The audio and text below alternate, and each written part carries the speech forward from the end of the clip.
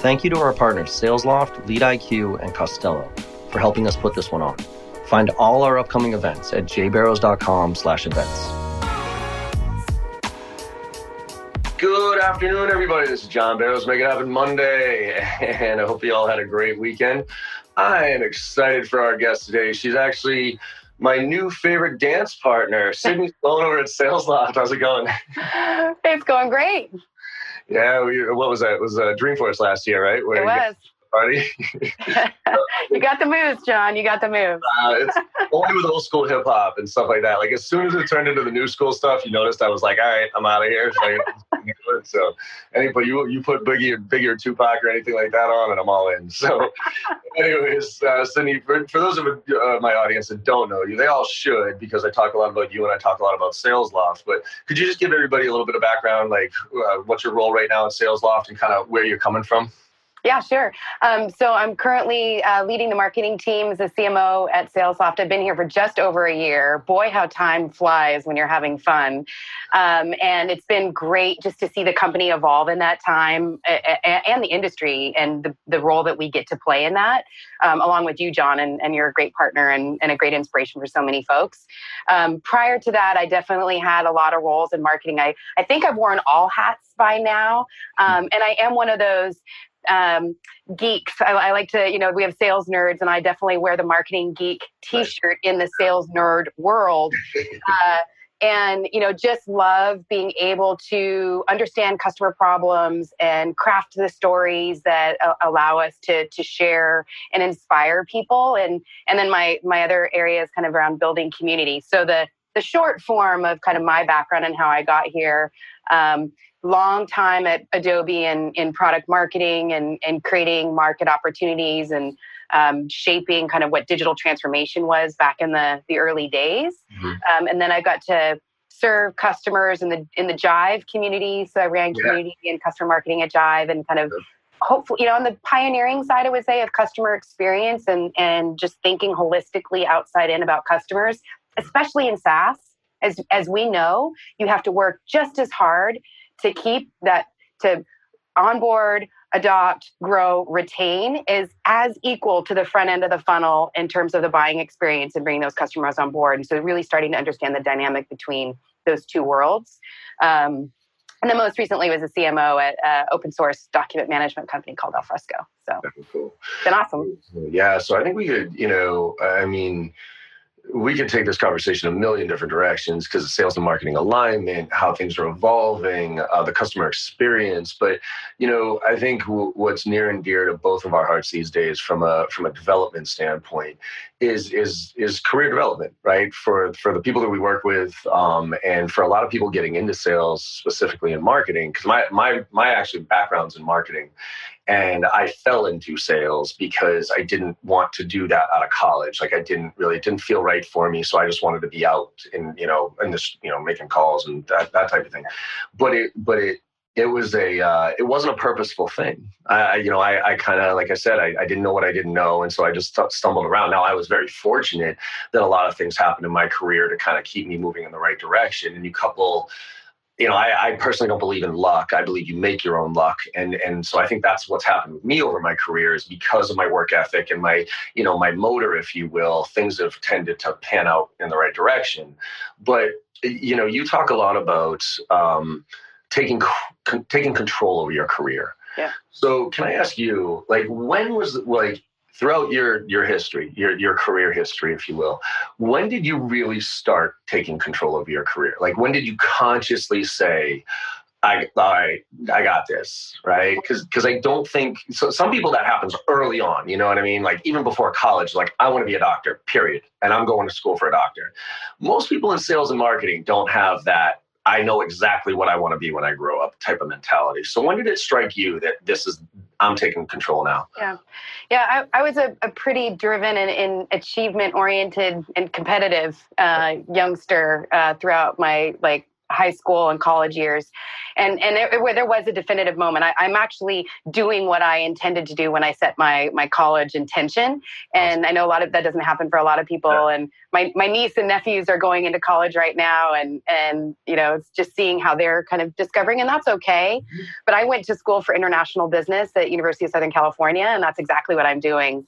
And it was the last year. So I put myself through school and had all those great loans coming out.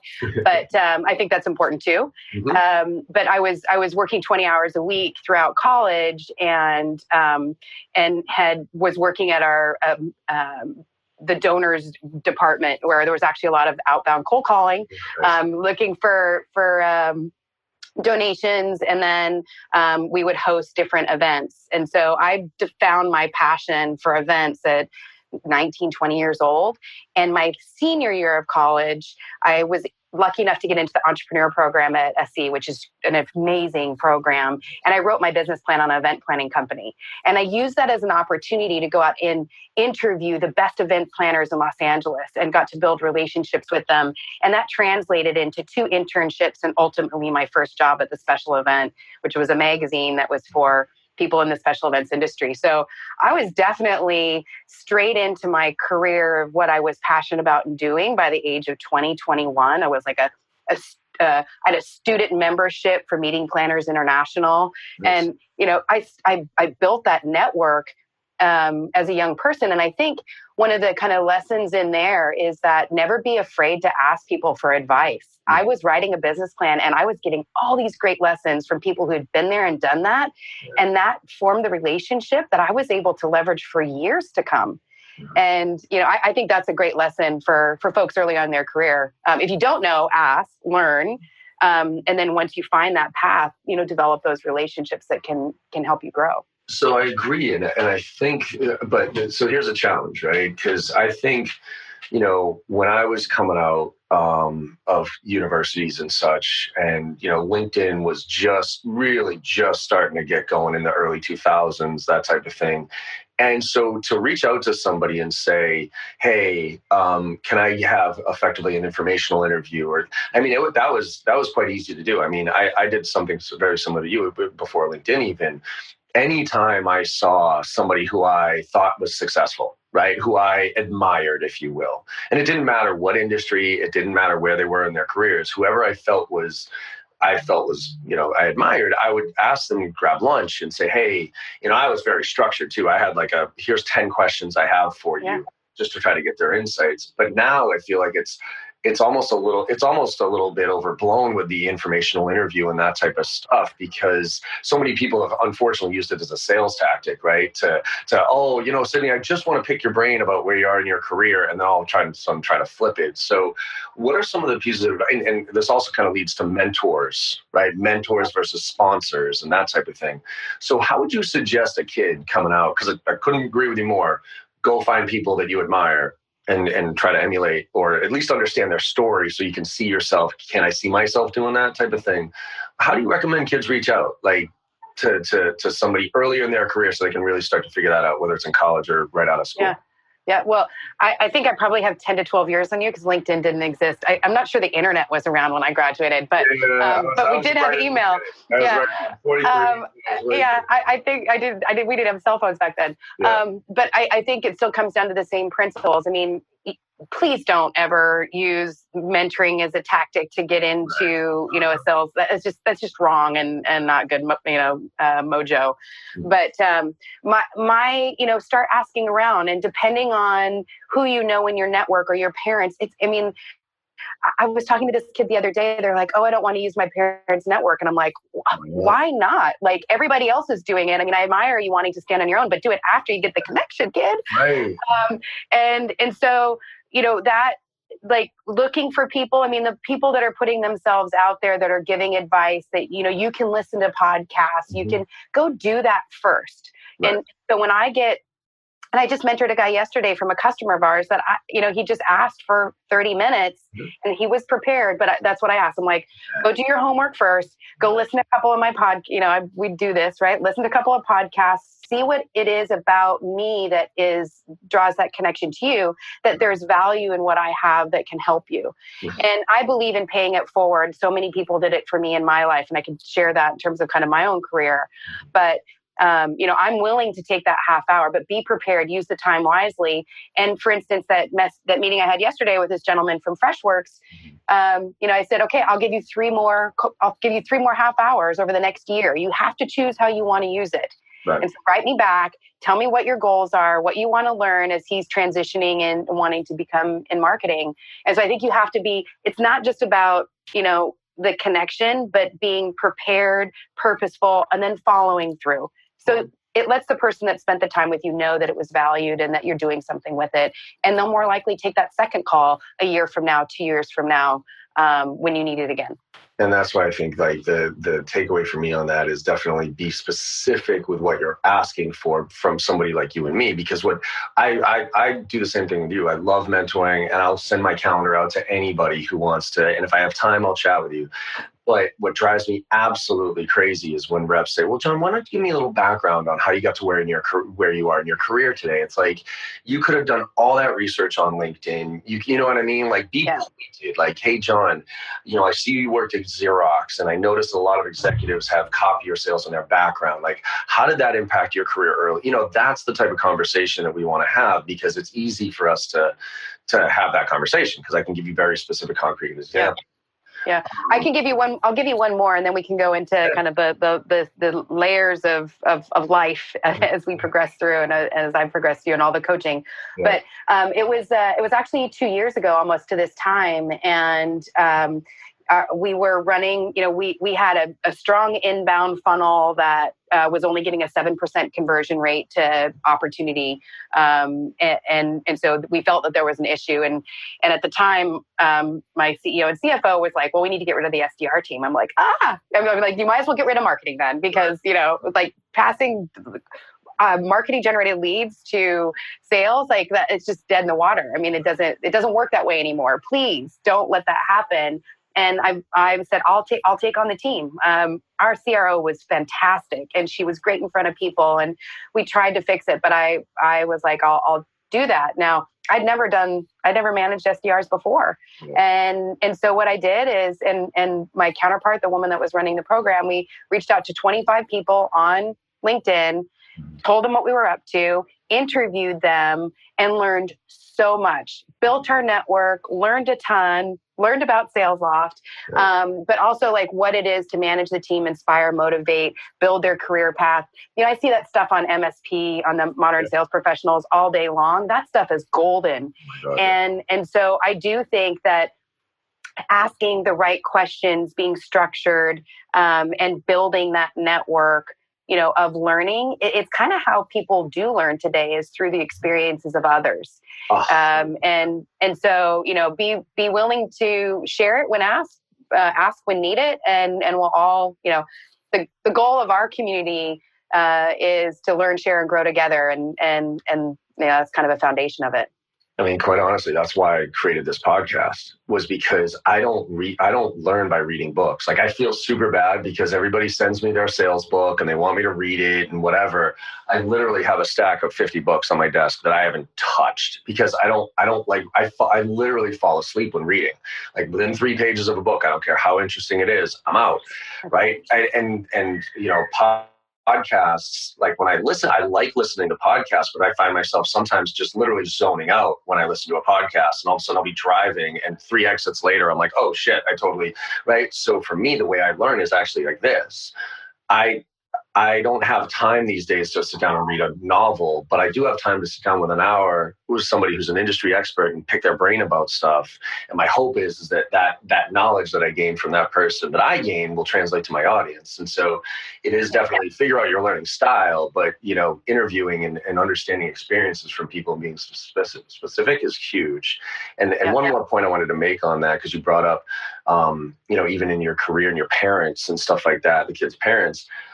learning lesson here for me. A friend of mine, so we had season tickets for the Patriots, right? And I would go every single Sunday. And my buddy's dad was the guy who had the season tickets. And I grew up with this kid since I was 5, 6 years old. So to me, even though I was somewhat of a peer to him, obviously, from an age and whatever, I still thought of him as Mr. Levangie. Like, oh, Mr. I didn't, like, his name was Joe, right? That's what you call an adult, right? But I still literally called him Mr. Levangie. And I always saw him as my buddy's dad. So what he would do is during the tailgates, we would all be getting drunk and doing our thing. And he'd just be sitting there reading his paper, like quiet as a church mouse, right? Just doing his thing. And yeah, whatever. And then he passed away. And the obituary that his son wrote for him, I read.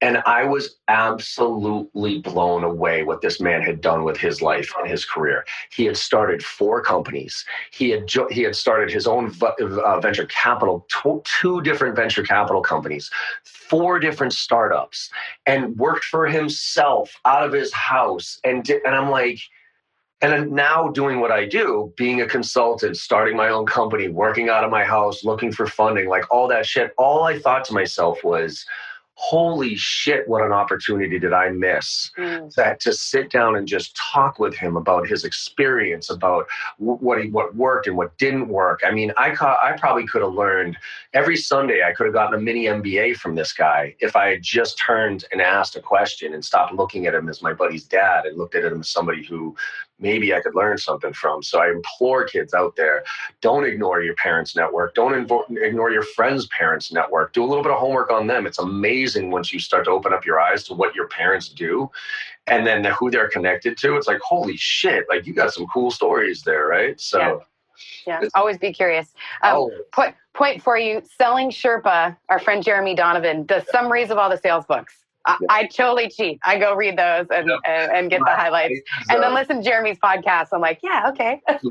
I use Get Abstract. Like it's a 5-page summary of every business book out there. So that's They work.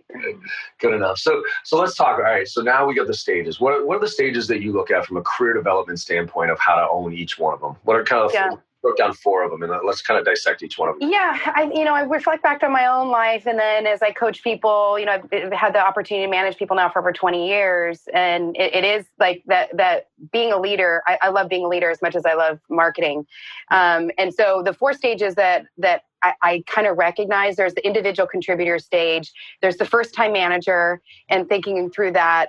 Then there's that kind of path to director level where you move up in the organization and there's things that have to change at each one of those stages. And then I call the last one, you could call it a leader, an executive, a C-suite.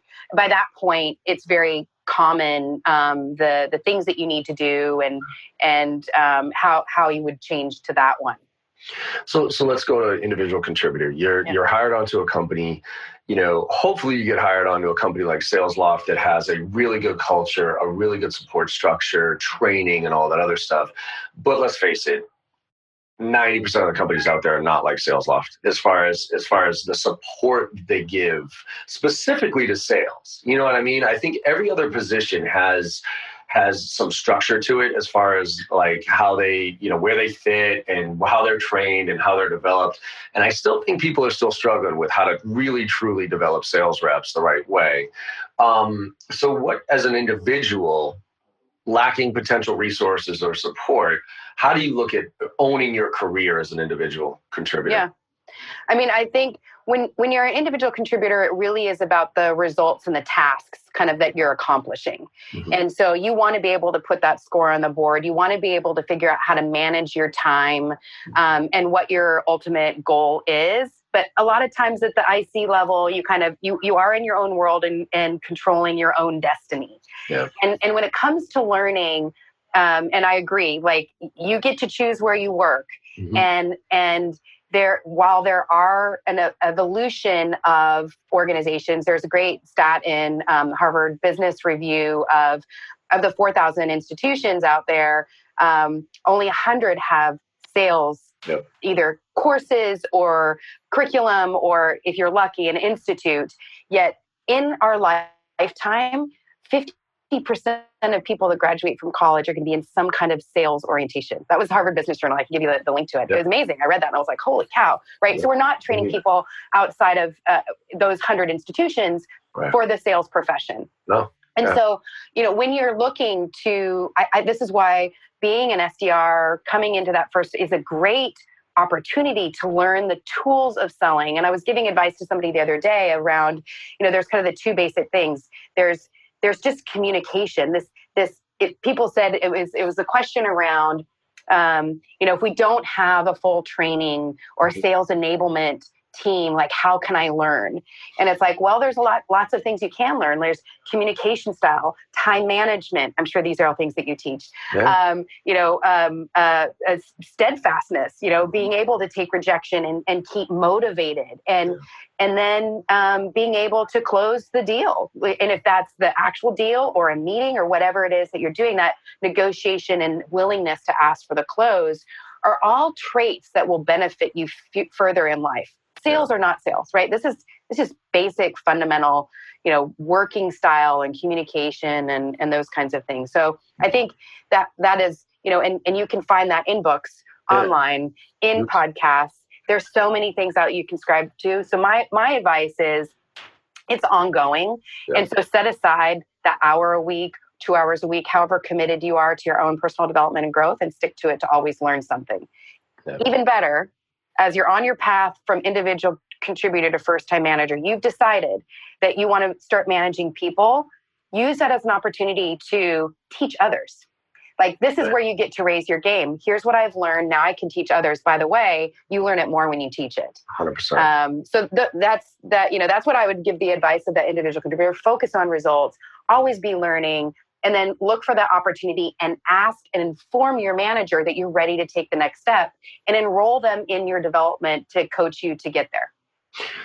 So I got a very concrete example that I just right before our call here, I got on. So I did one of those coaching calls. Woman, she actually wanted to give me some insights on podcasts and that type of stuff on what she would like to hear. And one of them was this: she's a little bit later in her career. She had to take some time off to take care of her family. Her parents were really sick and stuff. So, she's 37 years old. She's now an SDR because she wanted to get into the sales. She starts at the SDR role. And her frustration is that she's like, John, what do you do when you have an AE, right? An SDR AE relationship, when the AE just literally doesn't give a shit, like doesn't work with you, doesn't give you any guidance, is kind of like, yeah, do whatever, I kind of trust you, but also is lazy. And like, perfect example here, and I don't want to call her out, I don't want to be too specific with this example, but she literally, she just gave me an example of she qualified this account. The customer is super excited about the opportunity and the solution. And she flipped it over to the AE, and the AE asked, hey, the first question the AE asked was, did you talk to her about the fact that our minimum investment is like $30,000 or whatever it was, right? And she's like, well, no, but she needs the solution. She's excited about the solution. So he was like, all right, fine. He took the call. Literally, the first question he asked was, do you know what our minimum is? Told her, and the client was like, yeah, we can't afford that. See you later, and hung up. And I mean, to me, that's just infuriating because you don't know whether they could afford that or not. Like, if you can show the ROI and the 1 to 10 ratio, that type of stuff, you should be able to do it. So she's saying, like, what do I do about this? And so put that hat on, right? How do you control your career in that scenario? And by the way, in her previous role in an organization, the same type of thing happened, and she was actually let go. And the feedback was because she couldn't get along with her AE. And she's a hard charger. She's a high D. She's got a motor, and she wants to be successful. And she knows at 37 years old, I don't have time to deal with this shit. Like, let's get some shit done. Let's work together. And so she's super frustrated with the fact that, the AEs, they're more senior. They get, and they pretty much whatever they say goes. And now she's in a similar situation. So let's use that as an example of taking control. That's a tough one. It is. Well, first of all, can we say that BANT is dead? And really, it's just about the need. God, Yes. I hate BANT. I think there's two options for her. I think you do have to take control of your own career, and it does depend on the environment. That's super unfortunate about what happened to her before. My first inclination would be to see if she could support another rep. I always say go where the energy is, right? Like, don't push a rock uphill when you don't have to. And so if there's another opportunity for her to support somebody else, I would ask for that. If not, but how?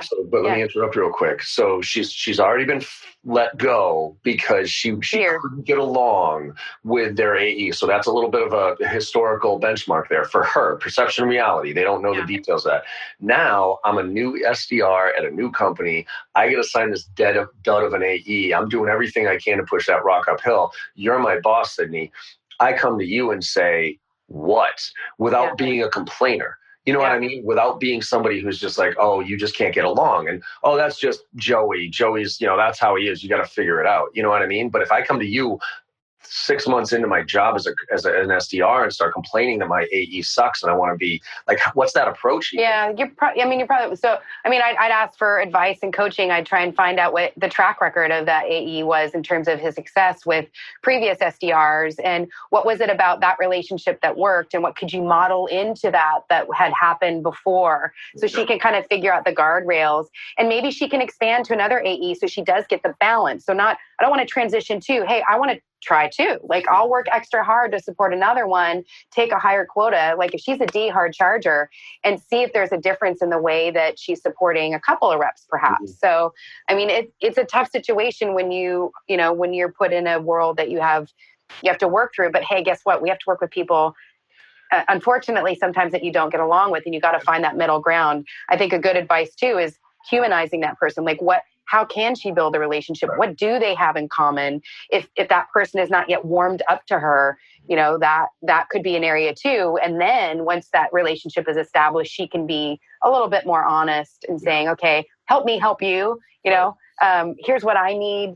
Here's what you need. Can we come to a mutual agreement in terms of coaching you can provide to me? And then I'll continue to give good service to you. Yeah, I think that's great advice as far as understand. It's almost the same thing with a manager, right? Like, you want to understand what makes that person tick. And I don't mean just from a comp standpoint. I mean genuinely what makes them tick, and what makes them happy. Where, what are their goals, life goals? Forget about, I know what your metric goals are, right? That's obvious. Everybody knows those. But genuinely, what, do you have a family? Do you want to get home earlier for your kids? Like, do you want to be able to, you know what I mean? Those type of things. And if she can tap into that, for instance, if I had an SDR and they talked to me about how I'm trying to get off an airplane and I want to be home with my daughter more and that type of stuff, and then they played towards that, they would have my ear all day long. You know what I mean? But if they just come in saying, hey, what deals do you want me to work on this month? And, how many emails do you want me to send out? I'll be like, yeah, whatever. Just kind of, I don't know, give me some meetings. So, well, we know that selling is all about the relationships these days. So I guess the first relationship you have is with your own supporting team. Yeah, you do. So let's now, and one more, because I think it translates into the next stage here, is one of the things I always recommend everybody do is they document, they put structure and process to everything they do, and they almost force the interaction and the reciprocation, if you will. It's like clients, I wrote a little, post a little while ago called, everybody needs structure, in the sense that if you don't have structure, it tends to fall apart. And people like to be guided through a process for the most part, right? And so if you have a process and you can guide them through it and put some structure to it, they feel more comfortable working with you as part of that. So, have an agenda for every call you have with your AE, summarize that conversation, get their confirmation of it. When you have a conversation with a client, document that, summarize it, CC, ask for the referral back, so that now when the AE comes back and says that's a shit lead, you have a documented thing where the client said that these are all the things that they were looking for. You know what I mean? So you at least back yourself up. And that kind of leads to that next role, which is now you're going to be the manager, right? I mean, in sales specifically, we talked about the lack of education in sales. At least it's there. At least there's sales training for sales reps. But man, sales management, usually sales management is, hey, John, you're the best of the team. So congrats, you're a manager. Good. Now go show everybody to do what you do. And it's like, what? You know what I mean? With no guidance. And I always say, actually, usually the best rep on the team is usually the worst choice for a manager, because they're kind of that artist, right? They're the one who just does. They have that drive. They have that motor. But they can't really articulate how they do what they do. So if they can't put a process around it, they can't teach everybody else how to do it. So say you have this aspiration as an individual contributor, you want to be a manager. First question for you is this: do you ask for it or do you earn it? In the sense that there are people that part of me says, I want the aspiration. I want to hear a rep says, yes, I want to be a manager. How do I get there? The other part of me says, perfect what you're doing right now, crush what you're doing right now, and then earn that opportunity. So don't talk to me about it yet. So where are you on the ask for it versus earn it, and when should you do it? Both. I'm on the both scale. Okay. I want people to have passion for what they're doing and a career plan, and especially for my high potential, high performers, that I can help them into that. And while I may not have a role for them yet, which is your responsibility as a manager to set expectations, I can start to develop certain skills or help you develop certain skills that will make you more qualified for the next phase in your career. And then you get and now you've been demonstrating it, the opportunity comes available and you've earned it. Right. So a lot of coaching that I do here is really about learning those skills. And so this is, when you get to that first time manager, now all of a sudden you're leading others. So you need skills around inspiration and motivation, providing feedback, being able to articulate expectations. Like people have a hard time doing that, holding each other accountable. You said you were going to do that. You didn't do that. Let's talk about why.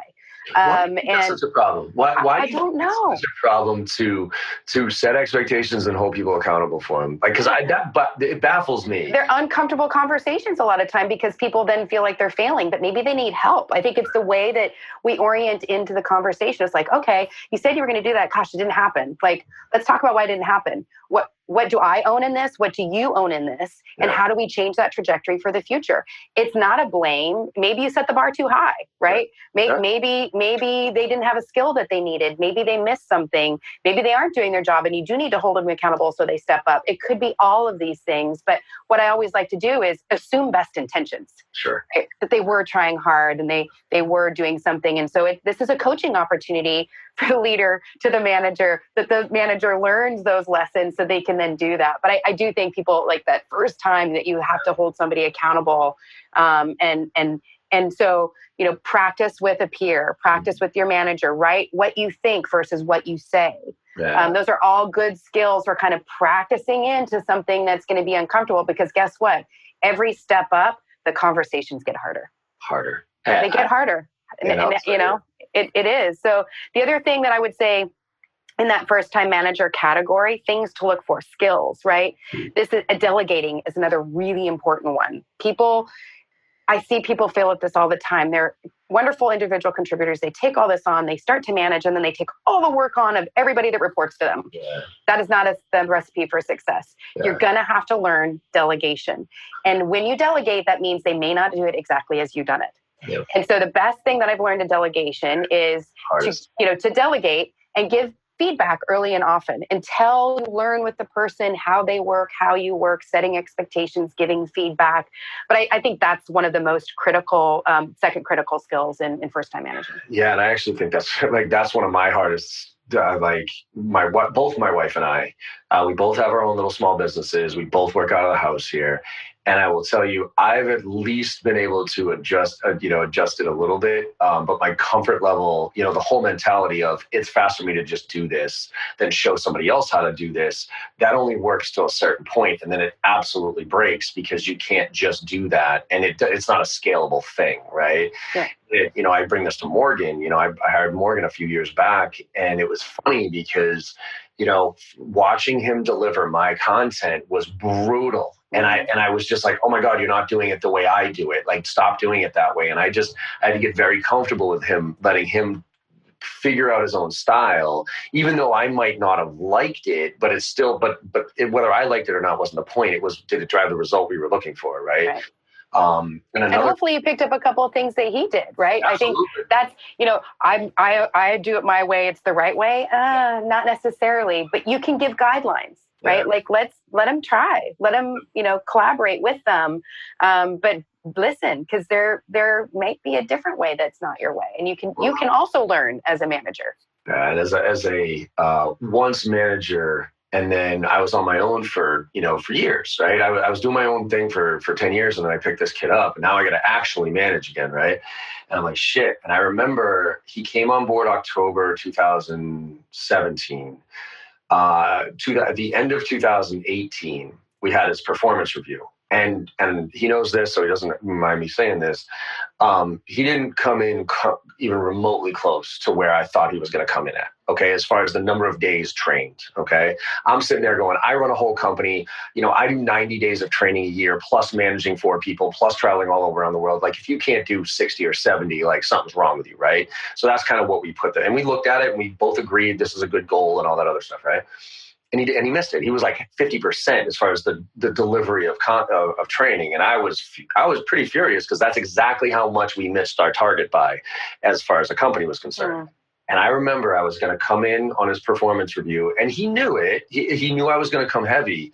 But thank God what I did was, before I went heavy and criticized and kind of was like, basically, shit, or get off the pot. You got to figure this out, or else I got to figure out something else. I asked him. I said, so Morgan, before I get into this, how do you feel like you did last year?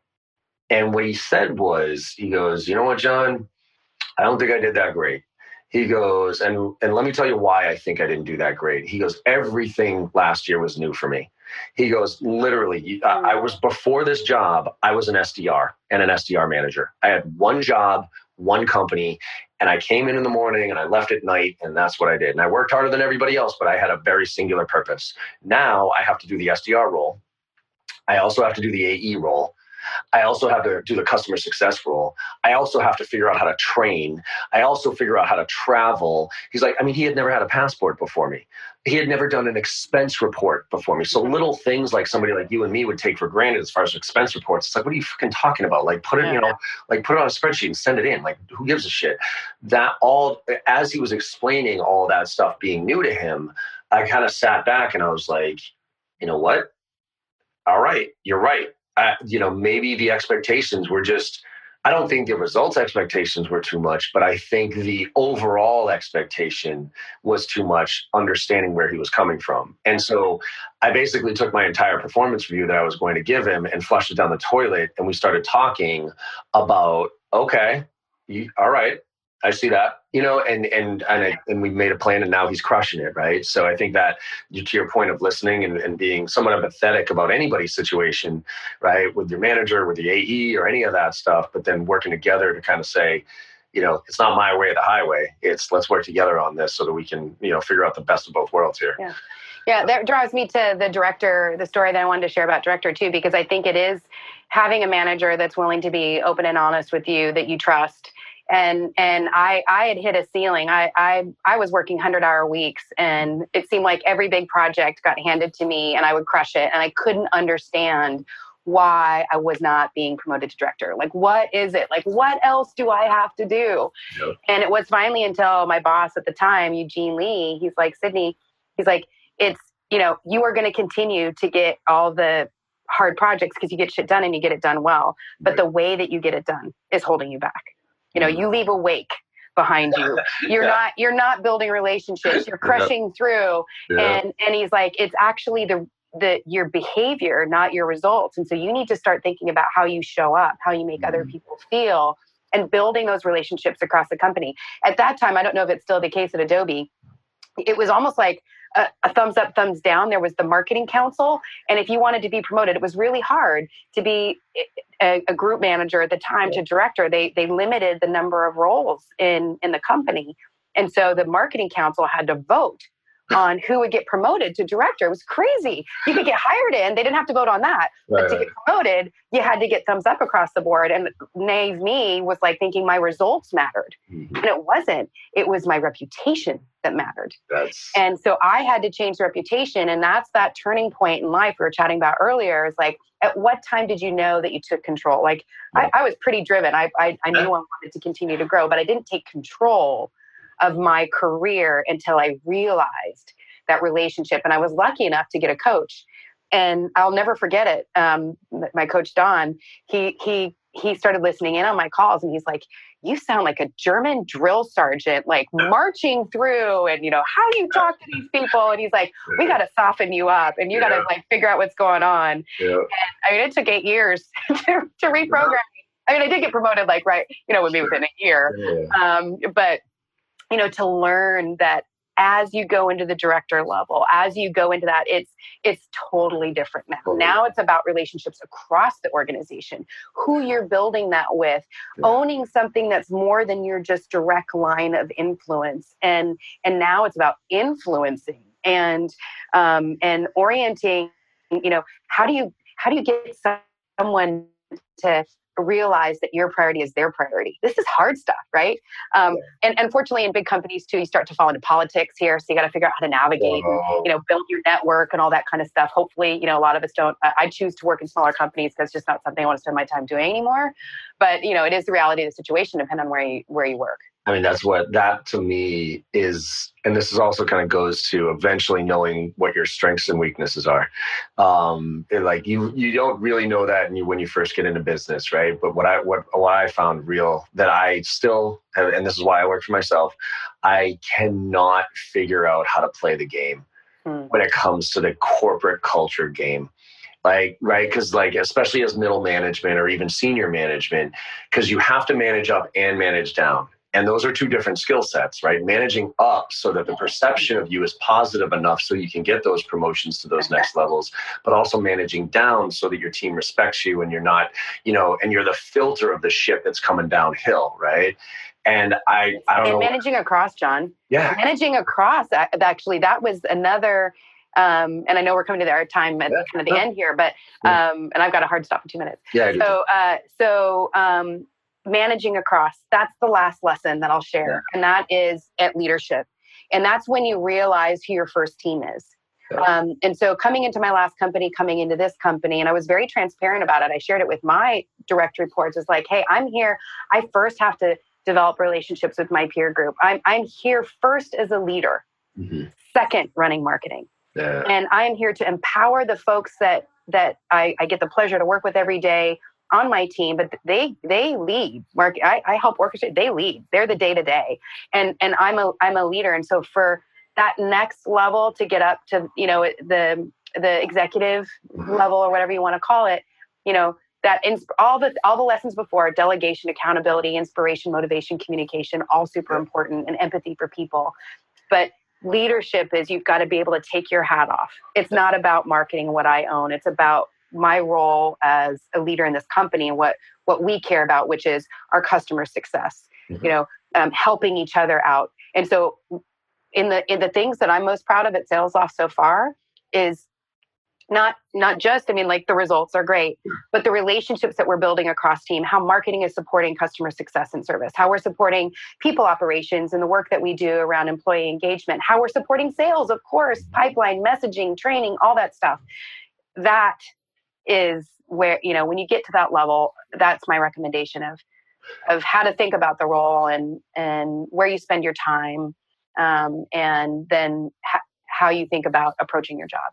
Yeah. And also, again, being self-aware whether or not it's really for you. You know what I mean? Like there are certain people that just are better managers. They're better execution and leadership in that you can lead in a bunch of different ways, but like leading a company or leading a division or leading something like a bigger group for bigger purpose. Some people, it's just not their skill set. Some people, they're just not good at it, or, it's not as comfortable. So I think, the more you try different things out and you pay attention, the more you start to figure out where your skill sets are. And then you start to figure out that path, right? because I think self-awareness is an important skill to hone in when you're growing through your career, is figuring out what you're great at and what you're not. Yeah. And you know what? It's really easy. 3 things, right? Yeah. When you sit down with people, figure out who that, your peer group or the influencers are, and you only have to ask 3 questions.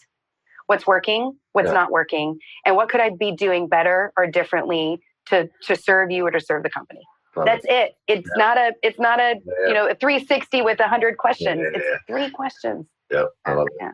Yeah. Awesome. Well, Sydney, I think you and I should have a conversation about sales and marketing alignment. We could talk about a million different things here, but we'll save that for another podcast. Sounds good. So, talk to us a little bit about what are you really focusing right now with SalesLoft? Because I know you guys are making a shift in, you're trying to go whole customer life cycle, and you're trying to, you're doing some big campaigns in San Francisco. So what should people be paying attention to right now with SalesLoft? And what's the message you want, and how can they stay connected with you? Yeah, first and foremost, it's the thing that we're most passionate about, and that's building a community of sales professionals around the world, right? Where they can learn, grow, share together. So whatever we can do in terms of inspiring the sales profession, teaching, learning, and building that network, that's priority number 1 for me as the marketing leader at SalesLoft. The second is absolutely, we're looking to how do we serve all those revenue professionals or customer-facing individuals so they can communicate more effectively and more consistently across the entire customer lifecycle. You think about it, they might be using SalesLoft with the SDR team or the inside sales team. That customer has the experience with you across all of them. Why would you give them less of an experience once they become a customer? Yeah. So having the ability to serve the customer success team and the renewals team or wing-to-wing account executives and to think differently about what they need and how to serve them best, absolutely. And the third is, I'm super proud of how we're able to serve larger customers. We have won some great logos lately. Can't quite say their names because the bigger they are, the harder the harder they protect their brand. But looking at how this sales engagement is starting to impact sales all across the board. It's not just about SaaS startups that know how to use technology to win differently. We're talking 1,000-person sales organizations that are transforming the way that they sell. Yeah. And that's inspiring. And that's when something big is happening in the market. And we're just seeing this continuous momentum. And we want to do our best to be able to serve small customers, medium customers, large customers, any customer that wants to use sales engagement to differentiate how they build that relationship with their buyers. Love it. Yeah. And just for everybody who doesn't know, you've been sitting under a rock. That's why, it aligns not only because of what you guys are doing from a tech standpoint, but also just from an overall ethos standpoint and what, how you're trying to elevate the overall profession of sales. I mean, I've known Kyle since he started and I'm investing in people. I've always said, I'm never going to work for anybody again in my life because I'm such a pain in the ass to deal with. But if there was one company I would ever go work for, it would be SalesLoft. Just because of what you guys are building over there. So I genuinely appreciate everything you do and what SalesLoft is doing for the community. So thank you very much. You're part of it, John. You're part of it. It's awesome. It's awesome. Thank you so much. I really, really appreciate the opportunity to be on your podcast. You've got so many loyal followers and just time with you is awesome. I love it. So, be able to on the next sales. I don't know. I can't say it yet because I don't think you guys have announced it yet. So I'm telling the company right now. That's what I'm going to next. Then we can cut it up and place stuff again. All right. There you go. Awesome. Okay. Thanks, John. We'll see you soon. Yeah, and for those of you out there, hopefully you got as much value out of this conversation as I did. And like I always say, go make somebody happy today. Make them smile. No matter how bad your day went, if you made somebody smile, you had a good day. So, all right? So have a great week, everybody. Let's make it happen. Thanks.